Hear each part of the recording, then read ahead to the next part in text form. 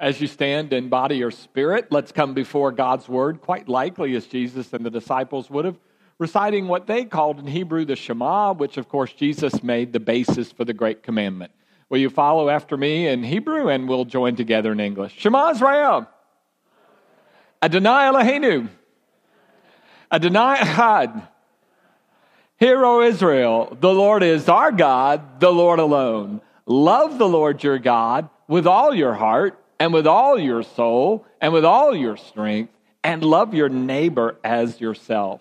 As I mentioned in the announcements, we're spending 5 weeks talking about some very basic values we had. 2 weeks ago, we said, we are beloved. Last Sunday, we said, we have a story. And we continue with, we have a responsibility. And the passage we're using is a well-known passage from the prophet Micah. The last 3 verses are well-known, but we'll go back to chapter 6, verse 1. Listen to what the Lord says. Stand up. Plead your case before the mountains. Let the hills hear what you have to say. Hear, O mountains, the Lord's accusations. Listen, you everlasting foundations of the earth, for the Lord has a case against his people. He is lodging a charge against Israel. My people, what have I done to you? How have I burdened you? Answer me. I brought you up from Egypt and redeemed you from the land of slavery. I sent Moses to lead you, and also Aaron and Miriam. My people, remember what Balak, king of Moab, counseled, and what Balaam, son of Beor, answered. Remember your journey from Shittim to Gilgal, that you may know the righteous acts of the Lord. Well, with what shall I come before the Lord and bow down before the exalted God? Shall I come before him with burnt offerings, with calves a year old? Will the Lord be pleased with thousands of rams or 10,000 rivers of oil? Shall I offer my firstborn for my transgression, the fruit of my body for the sin of my soul? He has showed you, O man, what is good. And what does the Lord require of you, but to act justly and love mercy and to walk humbly with your God? This is the word of the Lord. Thanks be to God. Be seated, please. What does God want from us? Really, what does God want? That's an interesting and important question for the Bible. And one of the answers can be found in the Old Testament, where there are 613 different commands that God gives the people. 350 of them are the you shall not, and the rest are stated more positively. Well, that's a lot to remember. And if you ever had the experience way back in school like I did, sometimes you had a difficult novel to read or a long book, and so you went to the store and found the Cliff Notes. Or my children in their generation went to the store and found the Spark Notes and looked for the summary. Well, God is kind enough in the Bible to give the summary. First, in the book of Exodus, through 10 summary statements we call the 10 Commandments. God boils it down and says, here are the lines, stay between these and you'll probably be all right. In the Psalms, there is in Psalm 15, there are 5 couplets. There are 11 statements, but 5 are couplets. They're parallel, and then a 6th one, where God boils it down to 6. Who can come before God? Who can stand in God's presence? And the psalmist gives 6 things. Those who are blameless and walk before God righteously, which is 2 things, but it's really 1. Those who are honest and they don't bear false witness against a neighbor, 2 things, but they're really 1. So it gets down to about 6. Now, the Older Testament has typically been divided into 3 parts. The first 5 books of the Bible, called the Torah, then the books of the prophets, and then the rest of the books called the writings. And so what's interesting is in the Torah, God says, here's 10 ways to I'm going to summarize for you. And then in the writings in Psalm 15, God says, well, here's 6 ways I'm going to sum it. And then God cuts it again in half in the prophets through Micah. And Micah says, well, I can get it down to 3 for you. To act justly, and to love mercy, and to walk humbly with God. And so God does us a favor to sum up really all biblical religion, for Judaism and Christianity, in terms of what God asks for in these 3 statements. So I thought it might be good for us to be attentive to those 3 statements, but first let's look at the setting. The setting is this: about 700 or so years before Jesus, the northern kingdom of Israel continues to sin after sin. They make mistake after mistake. They mistreat the poor. They take advantage of strangers, orphans, and widows, and things go downhill. Finally, the Assyrians move in, and the Assyrians are a war and terror machine. And they go burning their way, almost like Sherman to the sea, and conquer Israel. And so in the midst of this, one of the prophets, Micah, gets a sense that people want to put God on trial for this. And so in chapter 6, God sort of turns the tables and says, look, what have I done to you? Didn't I do these things for you? And God lists some of the things that God has done for them. And interestingly, the people get moved. And so they want to respond. And they say, well, what shall we do then? And they say, well, maybe we'll bring a calf as a sacrifice. That's pretty expensive. We'll bring 1,000 rams, even more expensive. We'll bring 10,000 rivers of oil, really expensive. Or maybe God wants us to sacrifice our firstborn child on the altar before God.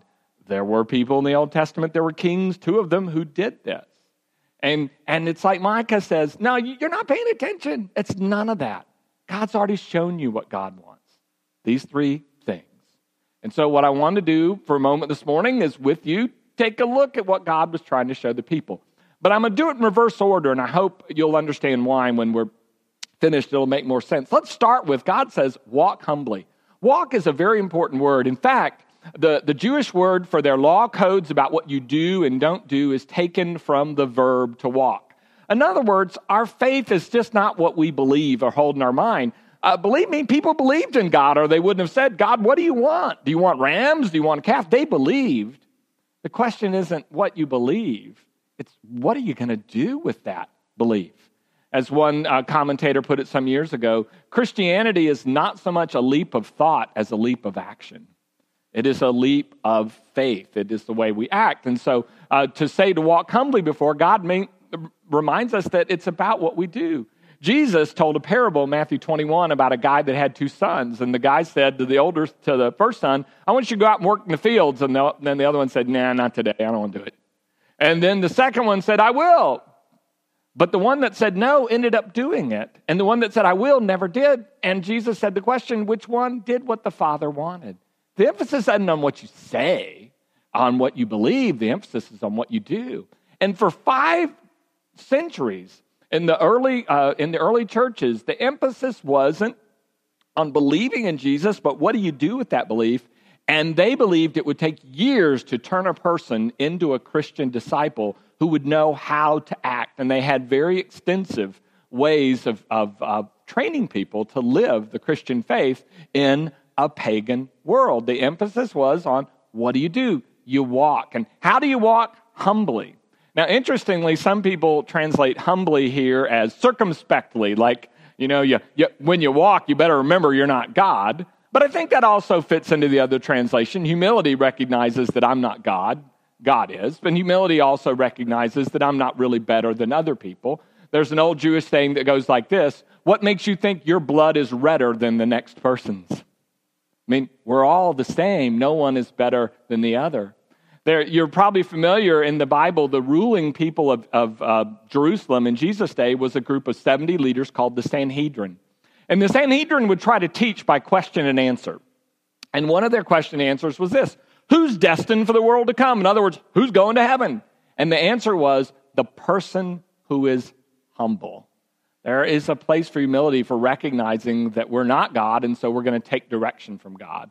And so if we're going to take direction from God, that leads us to the next question. Well, where's God going to direct us? Where's God going to lead us? And that first answer is God's going to lead us to do acts of loving kindness or mercy. The emphasis here is a word that shows up a lot, and it's often used of God, the way God loves people in a merciful way.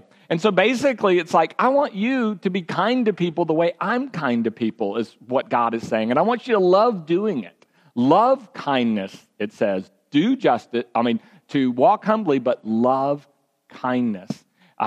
Anne Frank, in her diary in 1944, writes this and says, how lovely a thought it is to me that at any moment we can make the world better. We can all do something kind for another person. We can all find something we can give to other people.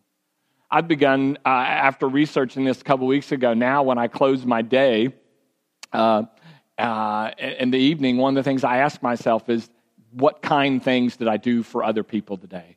And if I go through a day and realize I haven't done at least one kind thing, one merciful thing, then I know it's been a wasted day. It hasn't been a good day. Because God says don't just do kind things, but love it. So you not only doing them, you're doing them over and over, even maybe over and over for the same person. Sometimes we do that. I read one person say this week, all of us need more love than we deserve.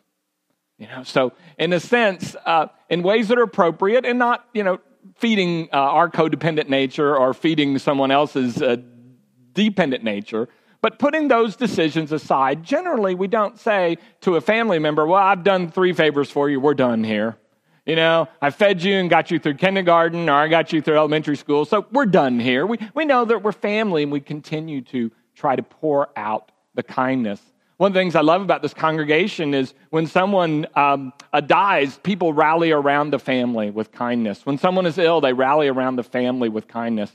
When there's a problem in our community or someone has a tragedy, they rally around with kindness. When Hurricane Harvey hits the coast, we send a truck, a plane, and supplies from this church. We rally with kindness. And that's part of why God says that's what I want you to do. But God doesn't stop there. God says to walk humbly, working backwards, to love mercy, and then to do justice. Now, justice is a word that often comes up in the prophets, especially Amos and Micah will talk about it a lot. And the sense of justice is not I want you to keep the law. We hear a lot about, well, we're a society of laws. Yes, we are. Wonderful. But that doesn't make us biblical. Justice is not a matter of keeping the laws. Justice is a matter of, if kindness is helping people in times of need, justice is how do you organize society? How do you organize things where people don't fall into need quite so easily? How do people get a chance to live the life that God has for them? And so sometimes that is strictly by the law, but sometimes doing justice involves almost going beyond or going in different ways. There's a famous law professor, you may have seen him on TV, Alan Dershowitz. Some years ago, he's lecturing to Harvard Law School, talking about his family, and he said, I remember the day my grandfather, also Jewish, called me in and said, I need you to know that we are not the blameless family you think we are. And he thought, well, I had a great family. What are you talking about? He said, I had to tell you, in 1939 and 1940, he said, I went around and started making up synagogues all over New York. He said, I found an empty storefront and I called it a synagogue. He said, I found somebody's basement and I put the address down and called it a synagogue. He said, I've started numerous synagogues. And he said, and that really weren't synagogues.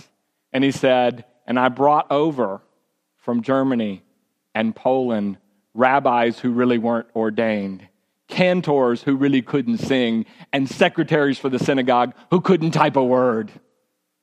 And of course, what he was saying was, he went around the law to try to create a situation where he could get as many Jewish families out and to America. And the only way he could, in a sense, do that was to make up things that weren't there. Sometimes justice is not just about dotting the I's and crossing the T's, but how do we go beyond to help people? So we create a situation that creates a better situation for people in need. The problem with Israel, Micah says, is not that they don't worship properly. The problem with Israel is they don't act right. They're not kind to people in need, and they don't even think about how they could do things better to have fewer people fall in to this area and place of need. Reminds me of an old story you may have heard before. Some of you probably flown in and out of LaGuardia Airport, so you know it's named after the mayor for many years of New York City, Fio Aurelio LaGuardia. But before that, as an official, one day he was overseeing police court, a municipal court in a sense, and a guy was brought before him who had stolen a loaf of bread. And so he asked the guy, and the guy admitted he did it. He said, my family didn't have any food, I did it. And so LaGuardia, as the judge in the case, said, well, I have no recourse but to find you guilty and to fine you, and he fined a sum. But then he looked up to everyone in the courtroom and he said, and I'm fining each of you $10 for living in a city where a man has to steal bread to feed his family. And everybody put $10, paid the poor man's fine, gave him $470 extra that fed his family for a few months. It's not just about doing what's legal. It's about doing what's right. Because in a sense, we all stand in the courtroom of God. And I believe God makes God's case and then looks at us with one final question. And the question isn't so much, what do you believe? The question is, what are you going to do? And our answer reveals our faith.